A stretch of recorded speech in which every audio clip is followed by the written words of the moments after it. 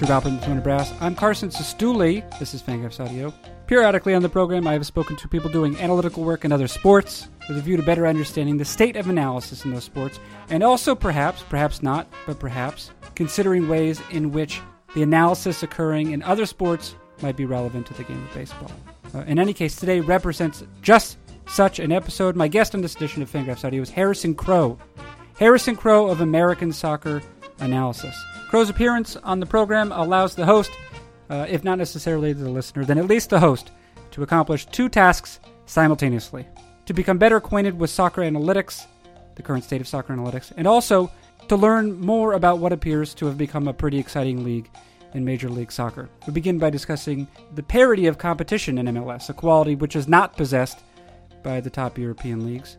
We move on to address a variety of metrics and or concepts, and the players and or teams that best illustrate those metrics and concepts. For example, Toronto FC's Sebastian Giovinco and the myth of finishing skill.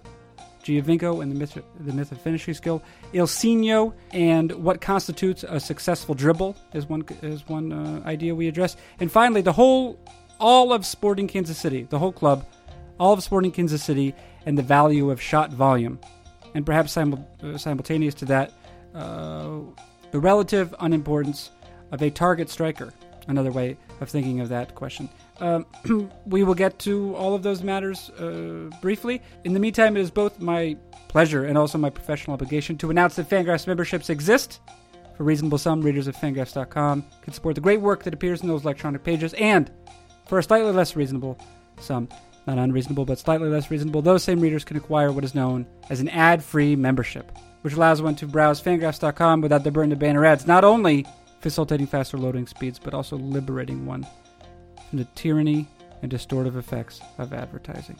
Fangraphs membership and ad-free membership available at Fangraphs.com by going to that URL and then doing some minor sleuthing is all it requires, just some minor detective work. You are your own Endeavor Morse. That advertisement now complete. We will move on to the conversation. What is it? It is Fangraphs Audio. Who does it feature? Harrison Crow of American Soccer Analysis. And when does it begin? Right now.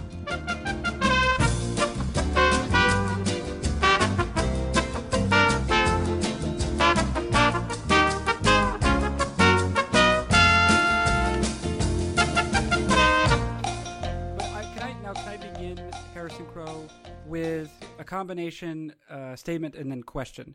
Because sure. In large part, it explains why you're here right now. Okay, I'm sure this is not unique to me. I'm sure, like other people, my interest in soccer waxes and wanes. And at certain points, I've been very devoted to watching it.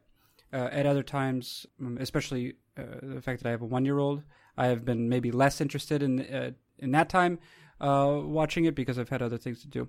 However, the World Cup is certainly good at kind of rekindling interest in it.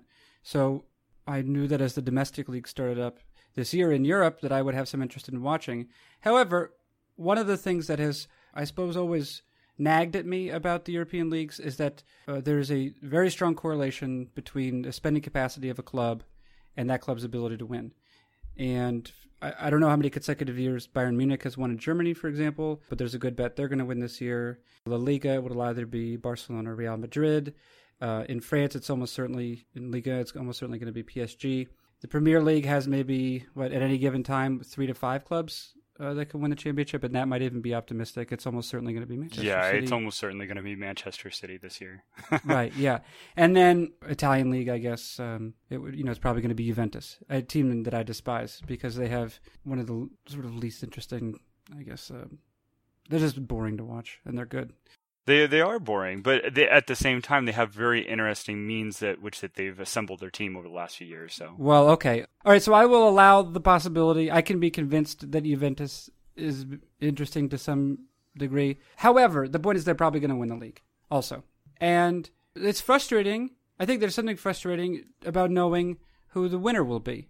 That sort of runs contrary to the chance element that exists in games. However, Major League Soccer, while perhaps we're almost certainly possessing less talent than any of the aforementioned leagues, has this one huge advantage. It seems to me, as someone who is not very familiar with the league, but at least somewhat familiar with it, is that there is actually a sort of question mark as to who, if not who the best club is, when the season begins. It's not a foregone conclusion about who will win either the Supporters' Shield, which is regular season success, or the MLS Cup, which is given to the winner of the playoffs. Is that a correct assessment on my part? Yeah, I mean, Okay. a salary cap league kind of does that to a certain degree. Although, I mean, you look at the NBA, that's much less of a thing. I think there's multiple influences, right? I'll concede that. What are they? Number one, there's an international market. You can almost, you alluded to it, right? MLS not necessarily has the best players, so there's a much better pool of players in which you can always bring in. So with that being stated, you can just go out and does your striker underperform and not score as many goals as you want? Go get someone who's better. There is not another LeBron James out there, for Cleveland to replace LeBron James with. There is not another Chris Sale out there necessarily in Germany that, the Yankees can go and get to counter Boston. It's very limited. Right. When we're talking about domestic sports usually. Now for MLS, you can only have 3 of those players. Plus you have some TAM things, some funky things that you can do with the salary cap to kind of get certain players such as Zlatan Ibrahimovic on your team. So that's always convenient when you can alter salary caps a little bit to make it fit. But ultimately, you're limited to these game-changing, these game-altering talents. So right. Now you say you're only allowed to have 3 such players. These are designated players whose salaries are not counted towards the salary cap, essentially?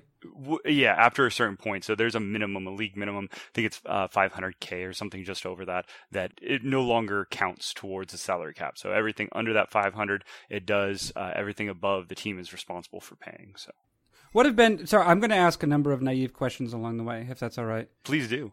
Who are the most highly paid players in the league right now? Oh my goodness, that's a great question. Josie Altidore, who American players, which seems a little bit odd, are really you might even say overpaid, which helped bring them to the league. Obviously, especially when you consider, they could be playing abroad. But, Josie Altidore, Sebastian Giovinco, David Villa, Michael Bradley, Bastian Schweinsteiger, those guys are pretty much fill out the top 10. So they make anywhere between 5 to 6 million, roughly. Okay, all right. So you're saying that maybe there's a premium being played for American players. Is that essentially maybe at some level to keep them from playing abroad because is there something embarrassing about having the best players playing abroad to some degree? No, I don't think that. I think part of it is domestics don't necessarily count against your roster. So there's part of that. There's also the fact that you're drawing more eyeballs to your team. Eyeballs are good, especially when you play a league that's maybe not as publicized as the NHL, or you're competing with the NBA and NFL through all the different seasons. They play from March until November, so you're pretty much competing with every league at some point. So garnering more attention is always a good thing. And so yeah, there's a little bit that plays into that. Is it also more?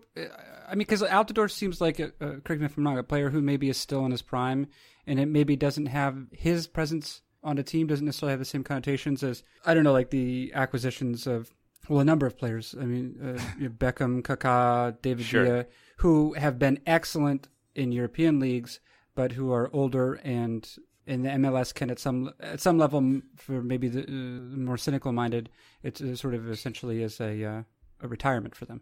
Yeah, definitely bringing someone into their prime. I mean, that's Sebastian Giovinco is a really great, example of that, bringing somebody in from their prime from a European league.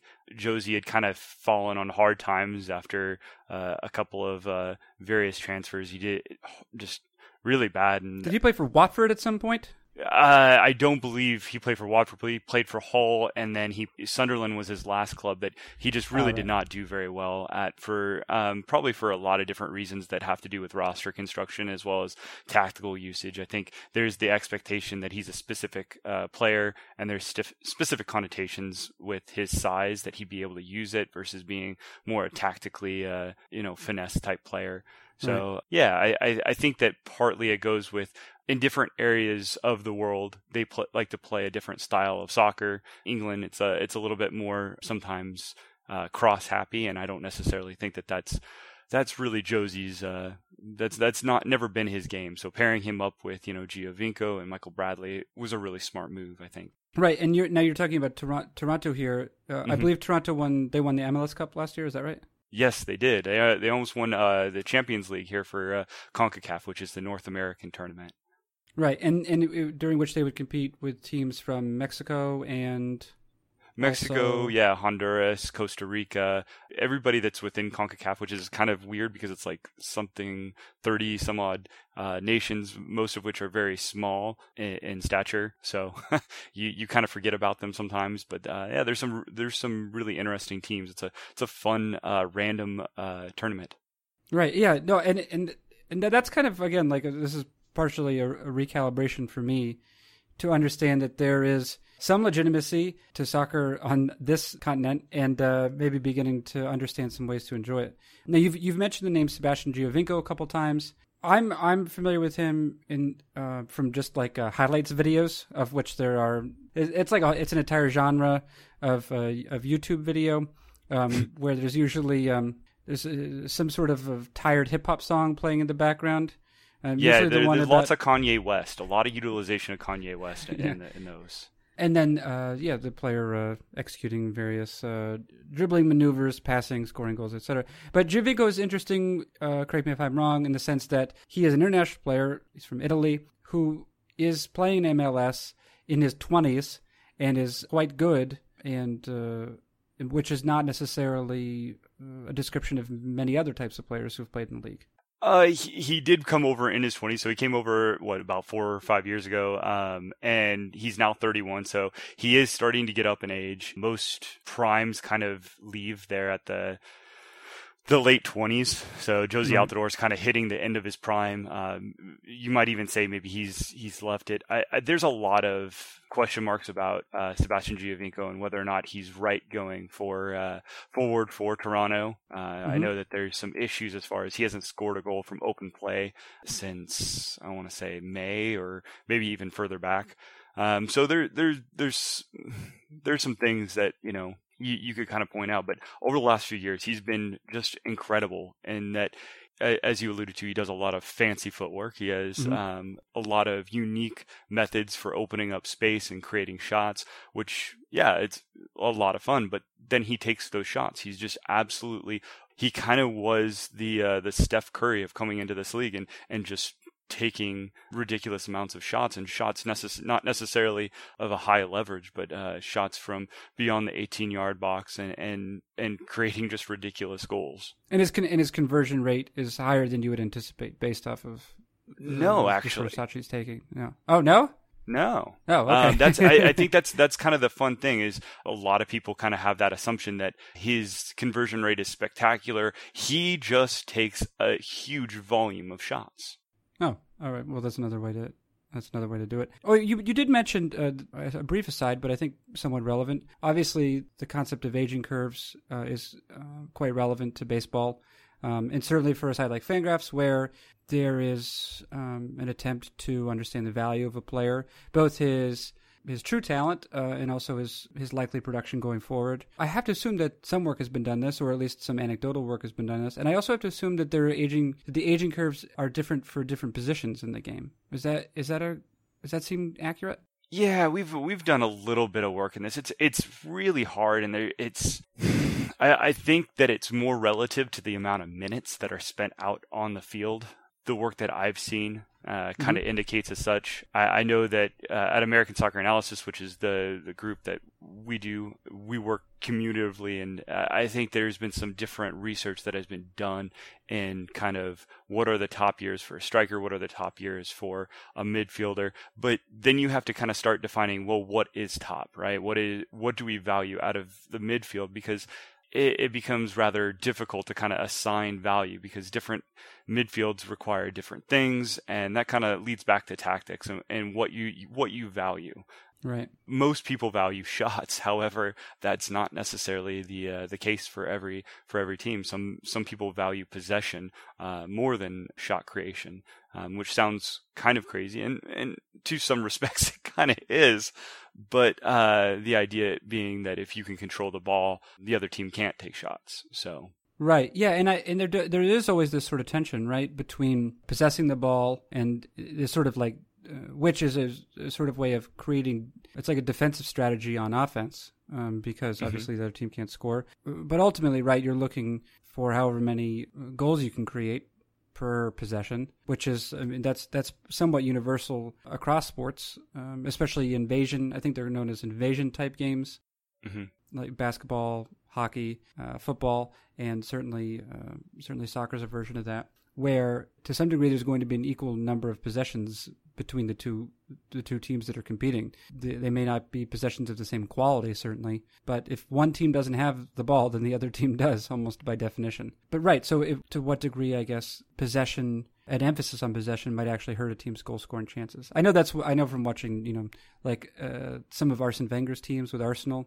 I feel like that was a criticism leveled against them, is that they were so intent on creating the perfect chance that they were letting the perfect be the enemy of the good, is a way to phrase that. I don't know if that's an accepted thought, but that seemed to be something that was always occurring when I was watching Arsenal.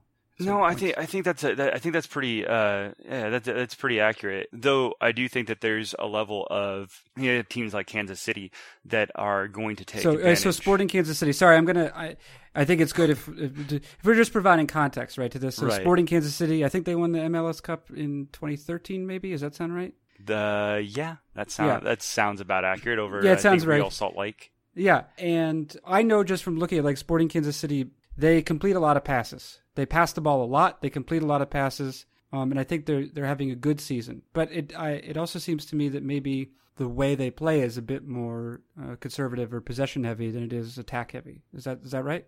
Yeah, so they take a lot of shots from distance. And what that does, in association with all the possession that they have, it kind of makes it's kind of like Russian roulette, so to speak. Only you're putting, there's more places for bullets and there's less bullets. Finishing is kind of one of those things that it's more about volume in association with quality than it is necessarily purely about skill, right? At a certain level, obviously curveballs are all most pitchers can throw a pretty mediocre curveball once you get to the major leagues. So the differential between the mediocre and the really good obviously kind of distance themselves. The same can be said in Major League Soccer. With shots, the cream kind of rises to the top. But in regards to Sporting Kansas City, they take a lot of long distance shots, just kind of trying to open things up tactically, because eventually they know if they take enough long distance shots, they'll hit on it. And eventually they may even get a defender to move out of place to try to prevent that shot from occurring, and they can open up and take a better shot.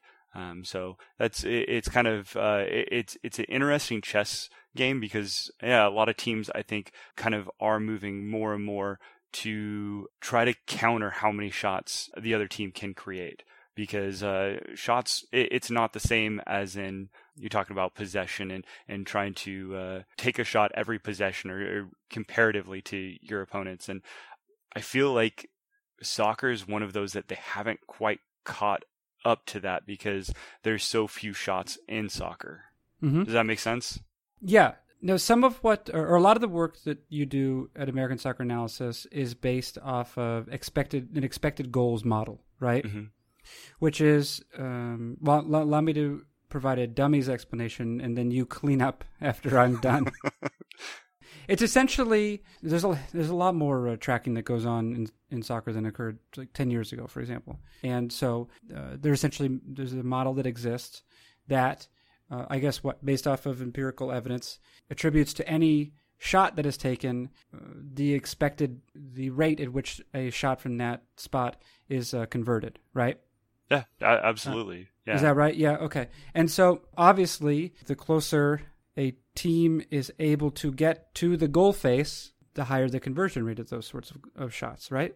Yeah, as well as, things like, did he shoot with his foot? Did he shoot with did he try to knock it in with his head? Did it come in via a cross? Was it just a regular pass? Did he dribble in? There's lead ups that affect the probability, obviously. Is that true? So you're looking, so in the model itself, you're not only looking at the spot from which it was taken, but whether it was taken from head or foot, for example, or if it came in a cross or through ball? Correct. Oh, okay. Oh, that's great.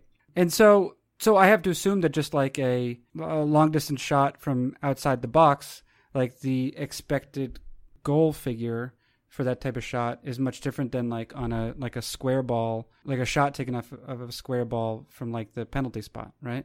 Oh, very much. Yeah. Yeah. We're talking like 10% maybe. 10% difference. Yeah. Okay. But it's also, the long distance shot is also much more readily available than playing off the square ball. Yes. At the penalty spot.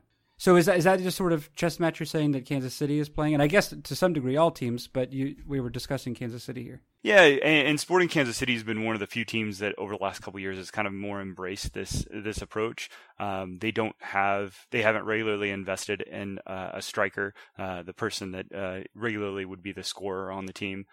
They're a little bit more financially cash strapped. Not to say that they don't have money, but they choose to invest it in different manners. So it's been really interesting to me to see some of the alternative methods that they've been that they employ to basically be a really good team. And that's essentially, I guess, what attempting to find. I mean, we would talk about exploiting inefficiencies to some degree. So they're trying to plumb areas in which, examine ways in which they could essentially find people to score these goals, but not having to compensate them at the level of you're not necessarily going out and finding a tried and true striker, because I assume that maybe like a closer in baseball, you're paying a premium for that title. Yeah, no, exactly, and especially we kind of talked about Americans kind of being for the most part they actually are underpaid. With the exception of the really good difference makers such as, Clint Dempsey, Josie Altidore. For the most part, an individual such as Kyrie Shelton, who's played the bulk of the minutes for Sporting Kansas City, he's not a fantastic player, but he has a couple of really interesting skill sets that for Kansas City, they work really well. And what it does is it helps. Oh, tell me more about, what's his name? Kyrie Shelton? Yes, Kyrie Shelton. Tell me more about Kyrie Shelton. What does he do? He passes pretty much. I mean, that's not something. So it's funny. We're going to be talking a little bit about target strikers and the fact that they've kind of gone out of style because most teams play with one striker. He's not interesting at all. He's absolutely bland. He's a lot like eating oatmeal without putting like brown sugar or raisins on it. However, it's still good for you. It's similar to those respects. He does a lot of things that's good enough and accentuates other players, enabling people like Felipe Gutierrez, people like Johnny Russell, who they have chosen to invest on that also function in other respects to the team. It helps them out. And this is what team is this? This is Sporting Kansas City. This is Sporting Kansas City. Okay. So, and who's this oatmeal player? Kyrie Shelton. Shelton. He's going to be the oatmeal player. Oh my gosh. Yeah. So Kyrie Shelton is.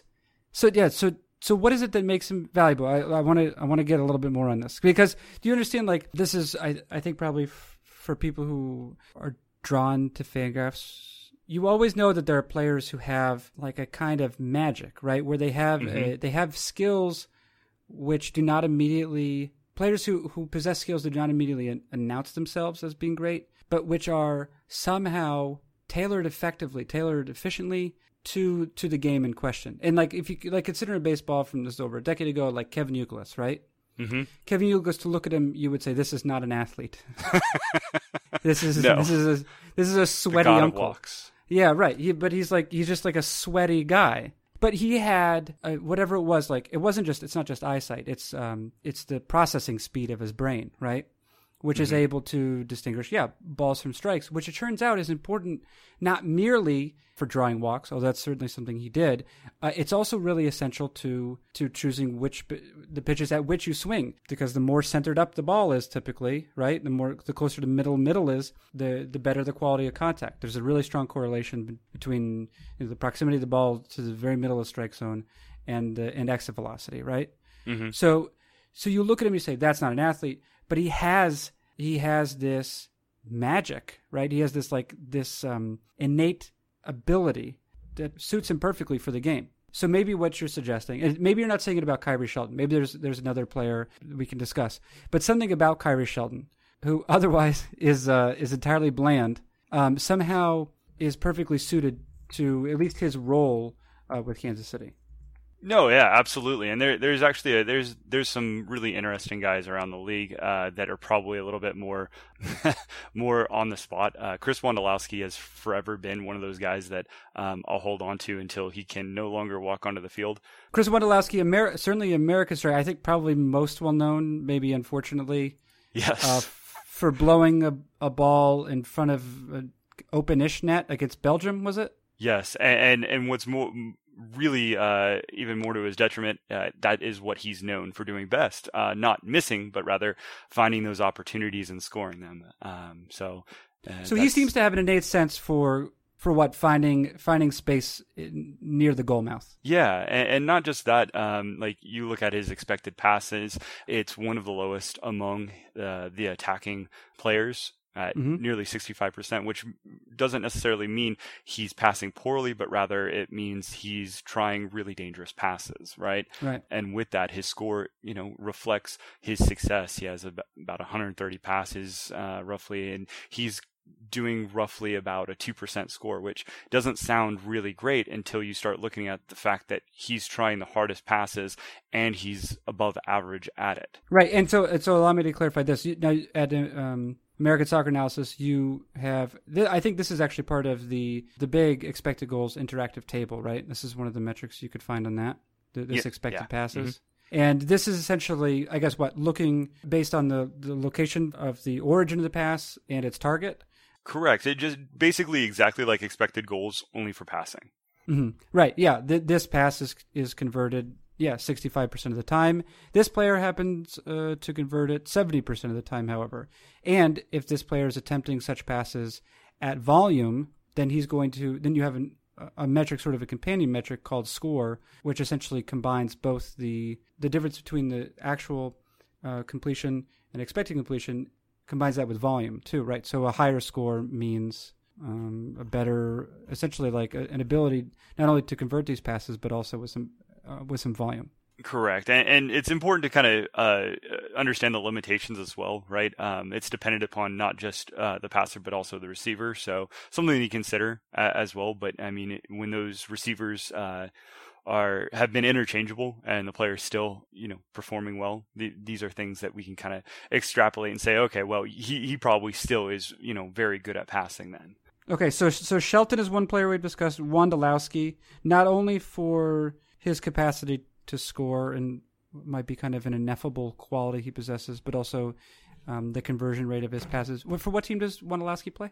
Unfortunately, he plays for the San Jose Earthquakes, who are not a very good team, and they've rather been unlucky. We had someone post an article yesterday, I believe it was, about expected points. And I believe San Jose has some of the worst, has lost the most points through just downright misfortune. Okay, so in expected points would be, this is another thing that's sort of a logical. We do a lot of expected things. What? Yeah, sure. Well, behavior. This is a logical conclusion of expected goals, and because you can also calculate expected goals allowed, right? You can arrive at something like expected points, which should give you sort of like a platonic table, right, of best down to the worst teams. Yeah, I think so. Yeah. Okay. All right. That's fine. So let's talk about a third player. My leaderboard, my various leaderboard sorting, led me on multiple occasions to a player named Ilsinho. Am I saying that right? I believe so, yes. Okay. I am the worst person when you start talking about pronunciation. I will butcher a player's name. I just want you to know that. Okay, no, that's fair. Yeah. We'll call him Ilsinho right now. He plays for Philadelphia Union. Yeah, he's been kind of a sub starter. Okay, right. Now he shows up with, among players who've played more than 200 minutes or so. He shows up. Not only does he show up with the best passing score per 96 and in the attacking third, which I think is probably those are the most interesting passes, probably, right? Yeah. Mm-hmm. Yeah, they pass in the attacking third. Not only does he show up with the highest score among semi-regular players, at least, per 96 minutes, he also has an insane conversion rate relative to volume in terms of his dribbles. And not just that, but in the final third also, right? Which dribbling, same as everything else, everything gets much more difficult the closer you get to the opponent's goal. Right, and I did not know that, but I'm willing to accept it. Okay, fair enough. So a dribble, this sort of metric. Can you explain like the metric that?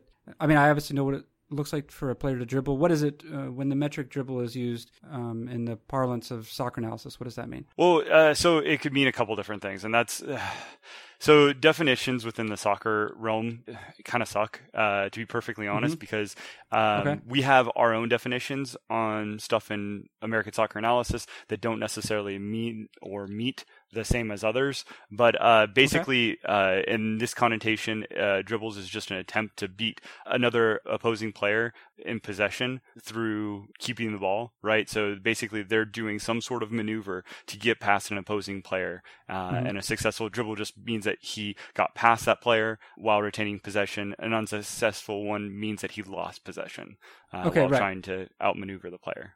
And while there are obviously dribbles can come in various shapes and sizes, it's probably hard to be well acquitted by this metric to record a number of successful dribbles without having some manner of impressive skill on the ball. Oh, yeah, absolutely. Yeah, I would think by large amount, generally. Right. So according to, I'm using WhoScored here. I don't think I'm not telling Taylor, that's not inappropriate for me to do that, right? To cite WhoScored? No, I don't think. Okay. I think that's the most common worldwide used site.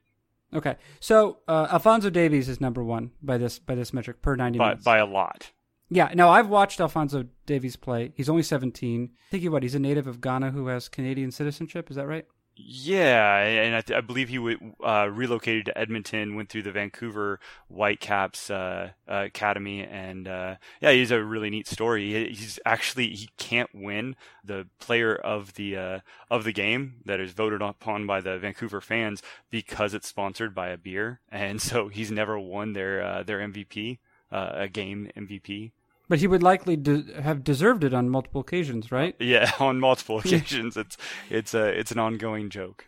Yeah, so I in my sort of newfound interest here in the league, I've watched at least one Whitecaps game, and I have to say he's very impressive to watch. He goes by players a lot. He leads the league in successful dribbles per 90 minutes. He over 5 of them, and that's twice as many as unsuccessful.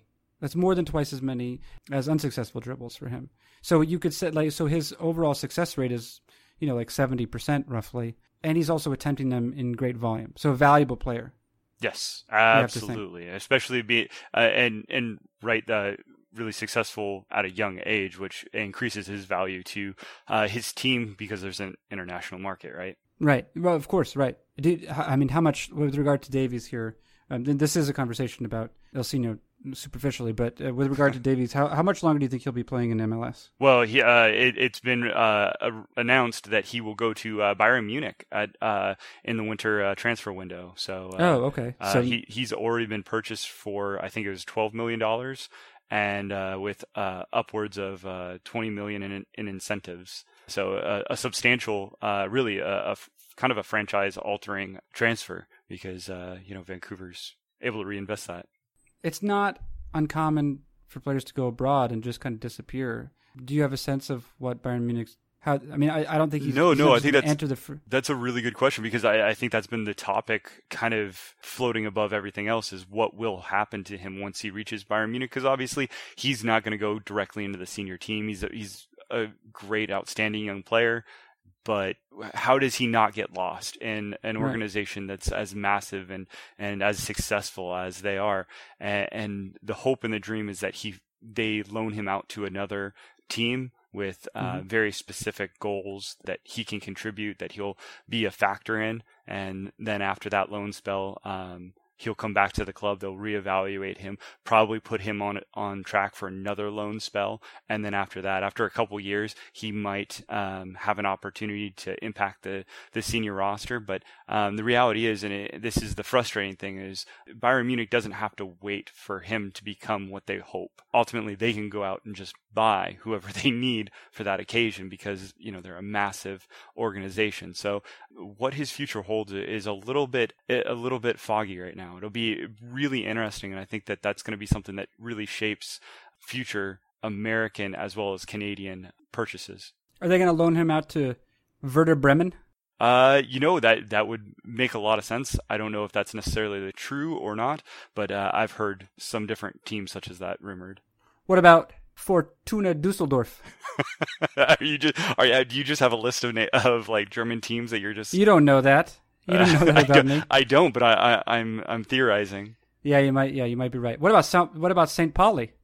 I like St. Pauli. Do you? Why do you like them? I'm curious.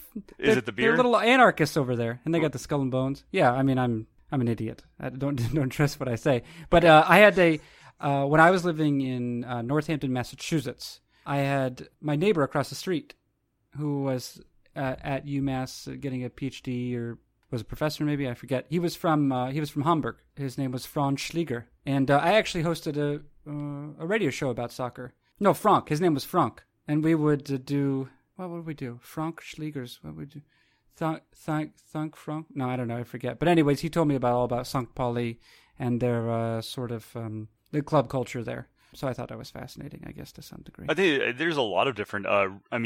Anytime you have an organization that's older than 100 years, I mean, there's a lot of different interesting stories. I mean, there's a lot of great stories about the Yankees and the Red Sox and, teams that have, been staples. The Pittsburgh Pirates have tons of them. I don't think there's that many great stories about the Yankees. I disagree. All right, fair enough. I won't fight you on that. I mean, maybe that they're jerks. Is that what you're looking for? No, that's fine. I'm a little bit. How do you not get hate mail like that? Like, we get hate mail, and we're a small podcast. We're a small little organization. If we don't talk about Atlanta, we get hate mail. How do you not have angry Yankee fans just boycotting allow me to? Well, first of all, allow me to explain is that in particular, I was chafed just today because Jay Jaffe wrote a 3,000-word paean to the 1998 Yankees, and in the year 1998, the Boston Red Sox. Their success was correlated very strongly to my happiness. Or reverse, maybe. Maybe the reverse. My happiness was based largely on their success. And so having to edit 3,000 words of that, I consider to be a hostile gesture on Jay Jaffe's part. That's I kind of like that. That's we have a similar situation with my editor, Drew Olson, and when I write about things that oppose his Portland Timbers. So. Oh, okay, yeah. No, I actually lived in Portland, Oregon before. The Timbers were quite popular, but this is before they were in MLS. But I did sit among the Timbers Army on a few occasions. I admired their enthusiasm. That's all I'll say. I wasn't in love with every aspect of the culture with that. But now you're going to get hate mail not only from New York Yankees but also Portland Timbers fans. So congratulations. Yeah, that's right. Yeah, well, guess what? If you get a letter from a Portland Timber fan, first of all, they've written it with a quill pen, and second of all, it's probably using some manner of antique postage stamp. It may not even get here, so I'm not too worried. Now Merritt Paulson's going to block you on Twitter. Congratulations. He was for a bit. He was an enemy of the city. I know, at least especially for people who follow baseball, because he kind of scooted the Portland Beavers, which was a AAA affiliate of the San Diego Padres at the time. He kind of scooted them out of town. I don't think that he's been very kind to their hopes to get a Major League Baseball team, although I don't necessarily, I am not super familiar with that whole situation, but yeah. Yeah. No, yeah, I don't, it was, I would go to the Portland Beavers games. I mean, it's AAA baseball, and there'd be like nobody there. But Portland in late April is not very fun Portland, Oregon in late April. Now, where do you live? Don't you live in Seattle? Is that true? I live south of Seattle in Tacoma, so I travel down to Portland for work every once in a while, and then back up to Seattle for work as well. So I'm kind of located neatly in between. Yeah, no, sure. I'm familiar with Tacoma. In addition to having lived in Portland, I lived in Seattle for a year with a couple of boys. The Doctor Brothers. I don't know if you know the Doctor Brothers, but I'm not familiar, but I'm sure they're fine individuals. They're from Tacoma originally, at least, very nice area. But I mean, Tacoma, Seattle, it's sort of the same thing. It's not the most pleasant place to be in April and May. In and around July 4th, everything's sunny. I think it's all about what you desire, right? I have spent years traveling through the military, and I miss rain. I miss rain. So when we moved back to Washington. That's a perversion. Freud would have a field day with you. He'd say, what's wrong with this man? He's looking for rain. Freud would have so many different issues with me, and that we wouldn't even get through to the weather. Yeah. So I grew up in Washington, joined the military, came back. It's been a trip. So, after spending... Well, I don't necessarily know where you were stationed. I don't know if it's anything you want to discuss, but I do know that that a number of the places where military is stationed are quite dry, famously dry. Montgomery, Alabama, dry but wet at the same time. Oh, yeah, dry but wet. Yeah, Montgomery's got a lot going on. They do. The Montgomery biscuits are fantastic when they're not hurling insults at millennials. But it's really great to be back home just because I don't have to deal with obnoxious heat. And that, honestly, I will take the rain any day over obnoxious heat. Yeah, no, that is quite true. All right, so we were talking about... So that's a brief aside about... a more than brief aside about Alphonso Davies. He is truly compelling viewing, though. And as we were saying here, he converts his dribble attempts at a very high rate. But who is right behind him in the leaderboards in terms of successful dribbles? But Ilsinho, this player whom we just discussed, is having also one of the top conversion rates on his passes in the attacking third. So... just putting those together, I'm inclined to believe, as someone with no great knowledge of the league, that Ilsinho is one of the best players in all of MLS soccer. Is that true? I think that you'd have Philadelphia Union fans also sending you hate mail, but for various reasons. I think he's an interesting player. I think he has his place within the confines of a team, and I think that he's kind of found his niche coming off the bench in the sense that he fulfills certain attacking qualities that might be detrimental to a team early on when you have to not just play on the attack but also play defense. And those are other part of the game. Yeah. Sure. Yeah. You have to play both sides, and that's really important. It's not just necessarily how good you are in the attack, but also being able to play both sides. If you actually look at some of the different players, and Ilsinho is kind of interesting in the sense that he's one of the few attackers that's so far up the per 100 score, per 100 passes, his average above what it is expected. He's really one of the only attackers up there, and the other one who's just ahead of him is Nicholas Ladero, who also is kind of interesting because he does do both sides of the ball. He's a little bit more like Ilsinho if Ilsinho did the things that he was supposed to do. Okay, all right. So and Ladero is an interesting player. Ladero is also an interesting player. I'd like to ask a couple questions about him in a moment. But I would also draw some attention to a post, and this is, you directed my attention to this, by one of your colleagues, Kevin Shank, entitled Skillsinho, redefining what a successful dribble is, right? Yeah. And this is a post about Ilsinho, and it sort of uses this one interval of play as the starting point, which is Ilsinho going by what appears to be an opposing left back down the right flank, getting ahead of that defender on his way to goal, and then attempting to play a square ball to a teammate, but it's maybe either it's a poor decision or it's poor execution, but it falls at the foot of the opposing, of another defender. So there's this great moment of play, but then ultimately it ends up nothing. And this is actually... Kevin Shank uses this to look at what might be what he refers to as effective dribbling, as opposed to just dribbling on its own. Does it actually lead to something? Yeah, and absolutely, right? Because ultimately you can do a lot of really good things, but if it doesn't culminate in some manner, it really doesn't help the team, right? And that's ultimately one of the things that we're trying to analyze when we're doing our expected passes. When we're doing, I know a couple of guys have expected possessions that they're starting to look at the progression chains of how frequently a team is turning, their passes into effective means of attack, not just from in the final third, but also going more from the aspect of the full field. So, Kevin Schenk is a smart guy. He actually just got hired by U.S. Soccer, so he is helping the U.S. men's national team and oh, okay, very stuff. cool. So he's a smart guy, smarty pants. Now, the leader of when Schenk was looking at these players and effective dribbles, he was looking at the results of these dribbles, what they led to, and it looked like it was a player named David Accam.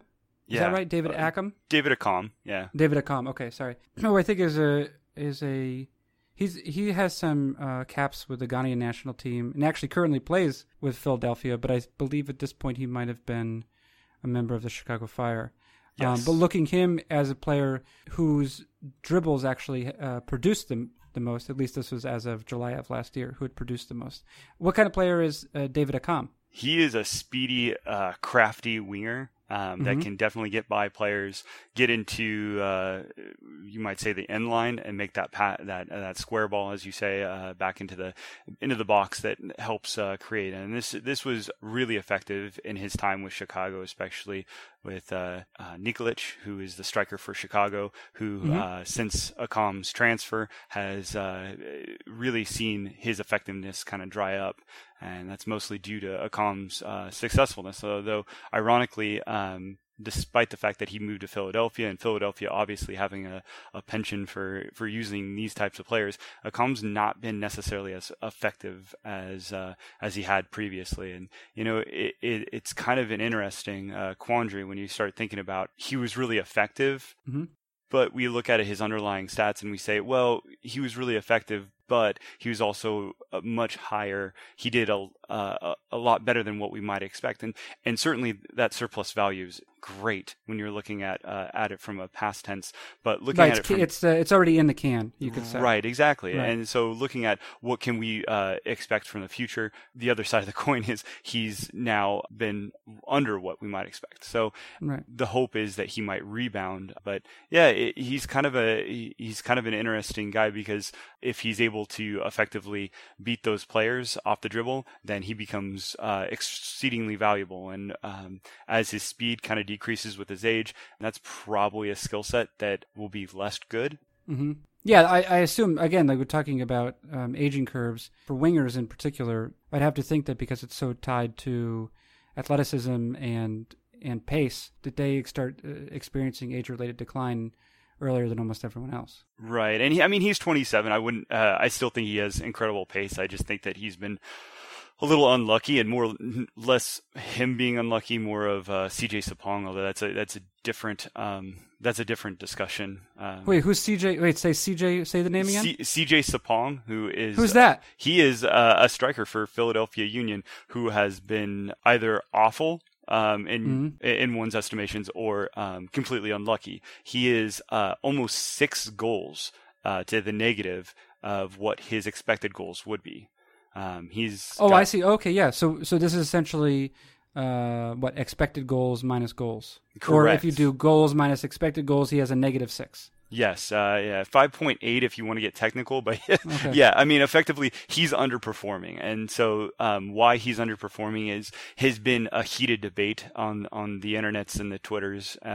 There's a lot of different things that you could probably associate it with, from the placement of his shots to just even getting shots on target, and his finishing skill. I don't like to say finishing skill very frequently. But why don't you like to say it? I personally think, looking at the studies, finishing isn't it's not a dramatically influencing skill as much as everybody thinks it is. We kind of label it down to these moments. I've kind of been writing a column this past year talking about lowered expectations and taking high quality or high leverage opportunities that expected goals values highly, but were missed opportunities, and why those were missed opportunities, and why the model either overvalued them, or in some cases the player was just unlucky. And in a lot of cases, it's small things, and when you have small things happen repeatedly, I tend to chalk that up to being unlucky. So you think from your observations of I guess what both anecdotally with your eyes and performing this lowered expectations exercise on a weekly basis, that combined with the research that has been done, you think that there is a strong pull of regression to this expected goals figure for a player? I do. There's a certain level of at a certain point you just have to kind of wave the flag and say maybe this is legitimately a player that doesn't kick the ball well, which, for a soccer player that seems to be a really defining talent. Right. It seems like it would be difficult for a player to reach that highest level with what you would describe as like a really fundamental weakness, being able to strike the ball. Right. And right. You when you start getting into, the higher leagues, obviously players like, Messi and Cristiano Ronaldo and, players of that stature, I mean, they're very good at kicking the ball, as you might guess. Very good. Yeah. But when you're talking about a capped league and you're talking about, talent that's so closely kind of squashed together within MLS, the differential in that gap is much smaller. And so having one player with a defining skill set such as that is unusual. I mean, less so for like Zlatan Ibrahimovic or David Villa, who are both, international amazing players. But it should be noted that actually, if we're looking at this goals minus X goals, right, or expected goals, that actually Ibrahimovic ranks second by that particular metric. His expected goals is only at 9.6, whereas overall goal total is 15. So that might lend some weight to an argument someone might take that striking the ball in a particularly skilled way would have some influence on this particular metric. Yeah, and absolutely. I mean, obviously it does, right? There's certain players that are, and that's been proven, but the repeatability, will that player be able to repeat that next year? When you start looking at finishing rates, which are just how many times you put the ball in the back of the net relative to how many shots you take, they're rather chaotic and they fluctuate greatly over the year over year. And most goal scorers correlate more to volume than necessarily. The player getting himself into position is a huge skill. Also, one that's more repeatable, and I suppose is less prone to some vagaries or to a number of other factors, like actually converting the shot is, right? Yeah, I mean, if they're going to get themselves in a really good position 9 times and they miss that 6 times, more likely they're going to continue to make more than they're going to miss. You can't necessarily bet they're going to continue to miss that quality shot. It's unlikely. Interestingly, a few of the players we've already mentioned on this are on the other side of the leaderboard from Ibrahimovic. This is goals minus expected goals. So you're sort of looking at that difference, what you might call misfortune, largely a product of misfortune. Sebastian Giovinco is one of the laggards, I guess, by that particular measure. We did mention Dempsey. He's among them. Kyrie Shelton, Kyrie Oatmeal Shelton is down there as well, as is David Accam, which is probably not surprising given the fact that you say he's had a disappointing run. And Chris Wondolowski is also towards the bottom of that particular laggard board, or on that particular laggard board. Yeah, I find the more interesting players that are in the negative are than they are in the plus. Right. Well, this reminds me. Let's make we're gonna make. It's an analogy. That's the word for which we're looking. It's an analogy. Let's look at a player's ERA versus his FIP, his fielding independent pitching. Right. Right. We expect always. We expect in most cases a pitcher's ERA to regress towards his FIP figure.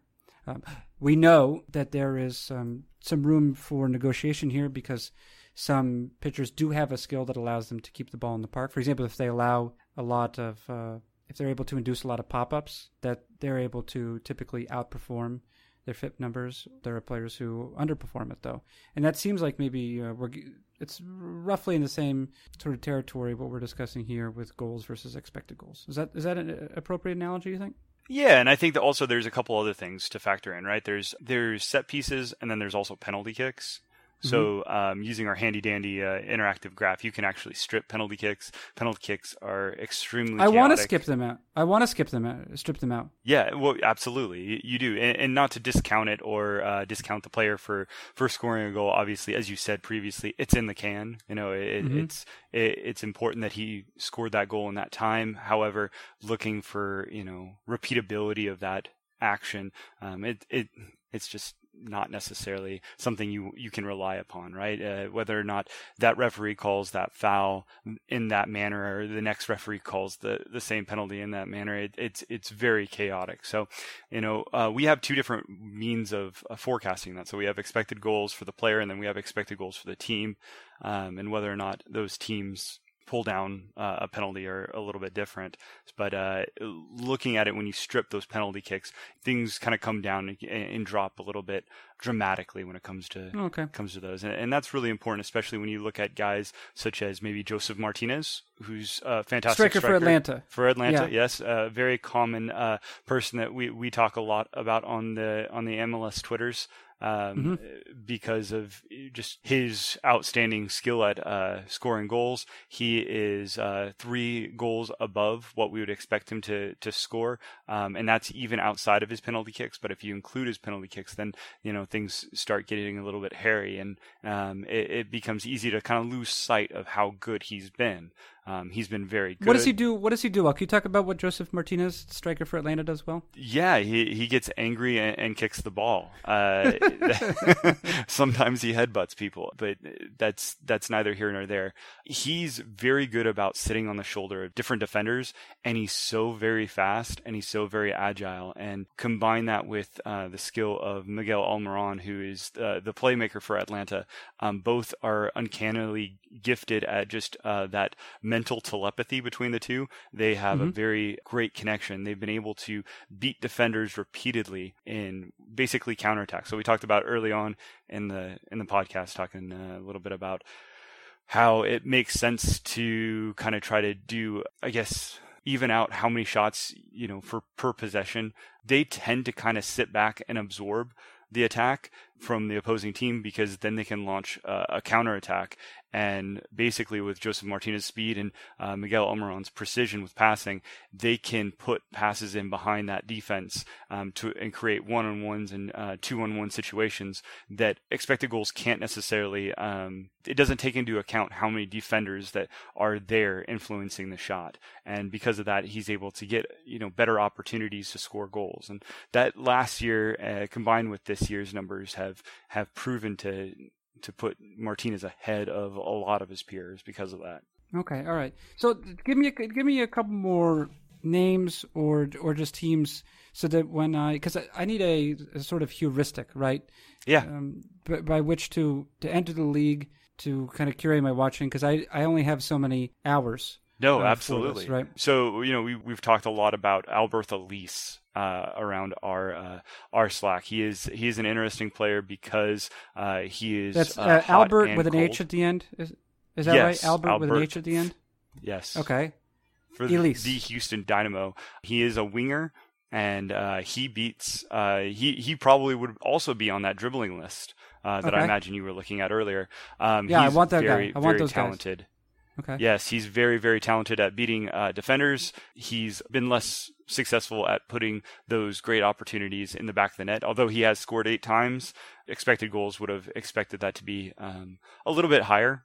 They have him for 12. So obviously, maybe not great, but he's a very exciting individual with his speed and at which he just bears down on defenders. It's a lot of fun. So I'm going to look at Alberth Elise, maybe on Houston.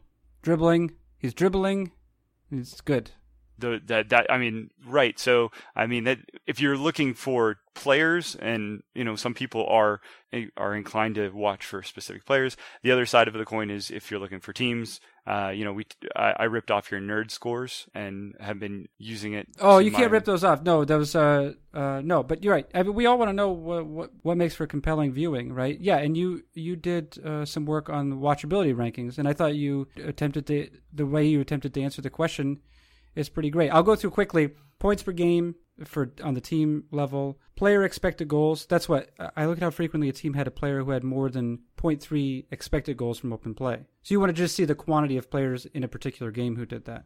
Yeah, right? How many times did Alberto Lis and Ramo Kyoto and Mario Montos for Houston? How many times did they score above 0.3 in expected goals? Just how many times have they been exciting and dynamic? They're now you mentioned Houston, Elise. They're number one by that measure. They average 1.5 players to do that per game. Yeah, they're, like I said, they're a very, very exciting team on the attack, but they have detriments to the team that hurt their watchability. So unfortunately, still one of my favorites. Okay, total shots in even game states. So that's what 0, 1-1 games or whatever in open play where the teams are sort of similarly incentivized to compete. This one I thought was very smart. The ratio of crosses to through balls, where a lower figure is better. I've got hate on that. I've legitimately had people disagree with me on that. So really, I thought it was a pretty inventive way of thinking about it, because a cross seems quite speculative. Like, what's the average conversion rate on a cross? It's something like 2%, 3%. That's so depressing. So when a guy crosses, you're like, oh, as long as he does it 32 more times, then we'll probably see a goal, right? Right. Yeah. And what's the conversion rate roughly on a through ball? It's really high. Okay. I want to say a key pass. So a through ball that leads to a shot has something ridiculous, like a 60% rate of success. Oh, that's excellent. All right. Fouls are the worst, you say. So you're looking for teams not only that commit the fewest fouls, but also draw the fewest. Is that right? Yeah. So, I mean, you have teams, Portland Timbers for years have always been a team that's been kind of hacked because they have Darlington Nagbe, a player that was very interesting playmaker. He drew a lot of fouls, and it just became unwatchable sometimes. Why are you talking about him in the past tense? Is he dead? No, he's been traded to Atlanta, where all the good players go eventually. So Seattle is in a similar position with Nicholas Ladero, who is fouled a lot. Carlos Vela for LAFC also gets fouled quite considerably. So it's not just about how many times you hack, but whether or not you have a player that tends to be hacked. Okay, right. Yeah, because it slows down gameplay. Yeah. And you say, hey, let's come on, guys.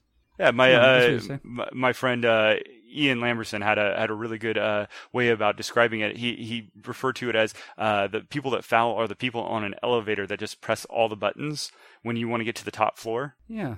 Yeah, that's fouling, essentially. Jerks. Just air out of the stadium.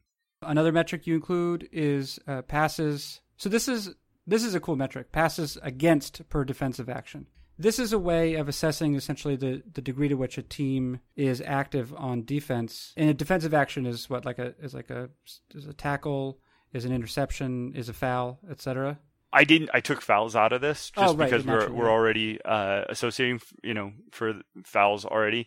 So fouls are removed, but tackles, interceptions, blocks. Right. And then you compare that to the number of passes the other team completes. Basically opportunities to make a defensive action. Right, and this is a really good proxy, I think, for the amount of pressure what team's defense places on the opposition. So if we say like New York City, both the New York teams, Los Angeles FC are both at the top of this rating in terms of fewest passes allowed per defensive action. I have to think these are pressing teams then? Yes, yeah, absolutely. Okay. Especially the New York Red Bulls. The New York Red Bulls, the whole organization, the Red Bull organization, that's their mindset, their ethos. Right. All right. Well, that usually creates for exciting soccer. And then dribbles, and team dribbles is the other one you've competed in. I see Montreal's number one. I have to assume that has something to do with Ignacio Piatti. Is that right? Yes. Yeah. Piatti does a lot. They have a couple different individuals on there that will try stuff, and that's what's fun about it, right? Yeah, it's fun. Yeah, trying stuff. Oh, it's more fun if there's a higher likelihood that they'll be successful. True. That is true. I mean, you see you guys try something, and then he just gives the ball away. That's less interesting. Well, if you're a third party, I mean, it doesn't. I mean, more than anything, it gives you a good moment that says, that's going to end up on YouTube. Right. Yeah, it certainly could. Wait. Oh, yeah. Let's see.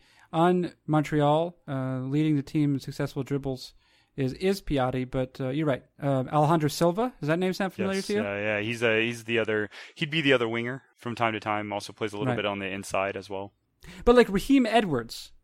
Raheem Edwards has his conversion rate is like 25%. Yeah, he's an interesting fella, that Raheem Edwards. So he actually was just traded to Chicago a couple days before the trade deadline, and something that which is kind of interesting in the respect that Chicago's been trying to fill David Accam's void since he was traded to Philadelphia for lots of money.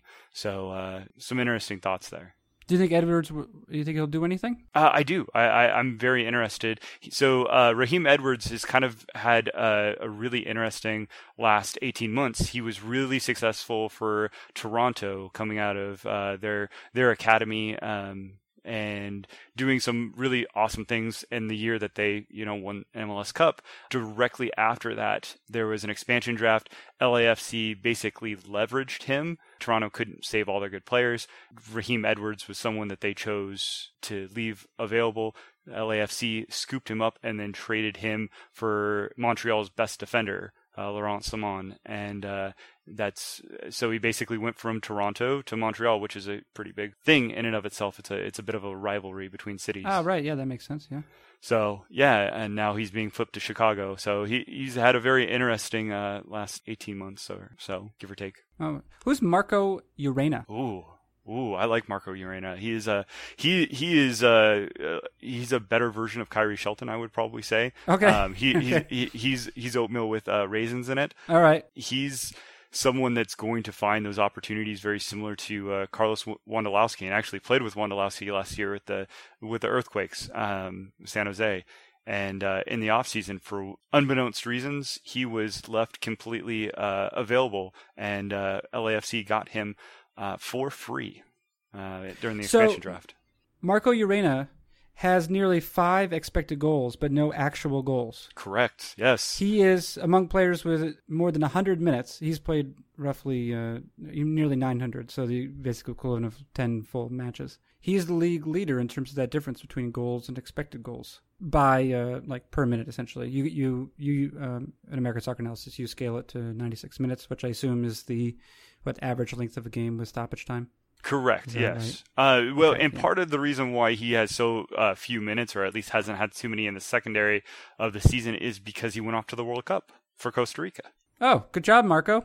And so, right. Unfortunately, while he was gone, he also lost his job. Oh, so is he even playing at all? So he's kind of he's kind of faded into the ether. So he was really interesting from the standpoint of not only was he creating a lot of good opportunities early on in the season, he was also you'll see he has 2.2 expected assists and actually has 4 assists in total. He was kind of a playmaking striker, which was fun, especially for that LAFC attack that had Benny Feilhaber and Carlos Vela and Diego Rossi, all these very attack-minded soccer players crashing the net, and he basically just provided service for them, and then just his 3.9 expected goals mostly came from crashing on rebounds, and it was very fantastic to watch, and very surprising that he lost his job to an individual who Bob Bradley, the coach of the LAFC team, brought in, Diomande from the English Premier League in Hull City. He had previously coached him. And for whatever reason, under Bob Bradley, he seems to be able to score lots and very many goals. Right, yeah. I think he's had a successful debut in the league, hasn't he? Yeah, and forgive me, I don't have the numbers in front of me, but I want to say outside of, so he hasn't played 50 games yet this season, but roughly in about 50 games for playing for Bob Bradley in his career, he has over 50 goals. That's nearly a 1-for-1, if my math is correct. Mm-hmm, and he has less than 1 goal in 3 games outside of playing for Bob Bradley. through the various teams that he's played for since. So something for Bob Bradley, it just clicks for him, and he's been extremely successful since. But yeah. Well, who knows? We don't know. Where did he play? Where did he play for Bradley? Did he play? Where the Hull? No, he played for in Norway, the team that Bob Bradley coached previous to. Forgive me, he coached Swansea. So before Swansea, he coached... Bradley coached in Norway, huh? Yeah, let me. I'm trying to recall. Who was it Strømsgodset? It was Stabæk. Yeah, Stabæk was the team that he coached. So. Oh yeah, he was at Minsk before, Belarus. I mean, this is Diamande. Okay. Hey, listen. I've kept you far longer than I anticipated, but I still have very many questions, and I suppose I'll just have to harass you by other means, other than this professionally sanctioned one. But Harrison Crow, it's been a real pleasure. Can you tell us, do whatever sort of promotional work you need to do for either for yourself or your website? AmericanSoccerAnalysis.com is the website that we go. We push all our numbers, all our stats, all our information. You can find me on Twitter at Harrison_Crow. And shout out to Matthias Kulwatz, Kevin Minkus, and Drew Olson, who all run the site. So. Well, I've had since I've been turning my attention towards the game, I've benefited greatly from going to American Soccer Analysis. So thank you for that, and thank you for appearing here, Harrison Crow. Oh, thanks for having me. All right, that is Harrison Crow of American Soccer Analysis. I'm Carson Sestouli. This has been Fangraphs Audio.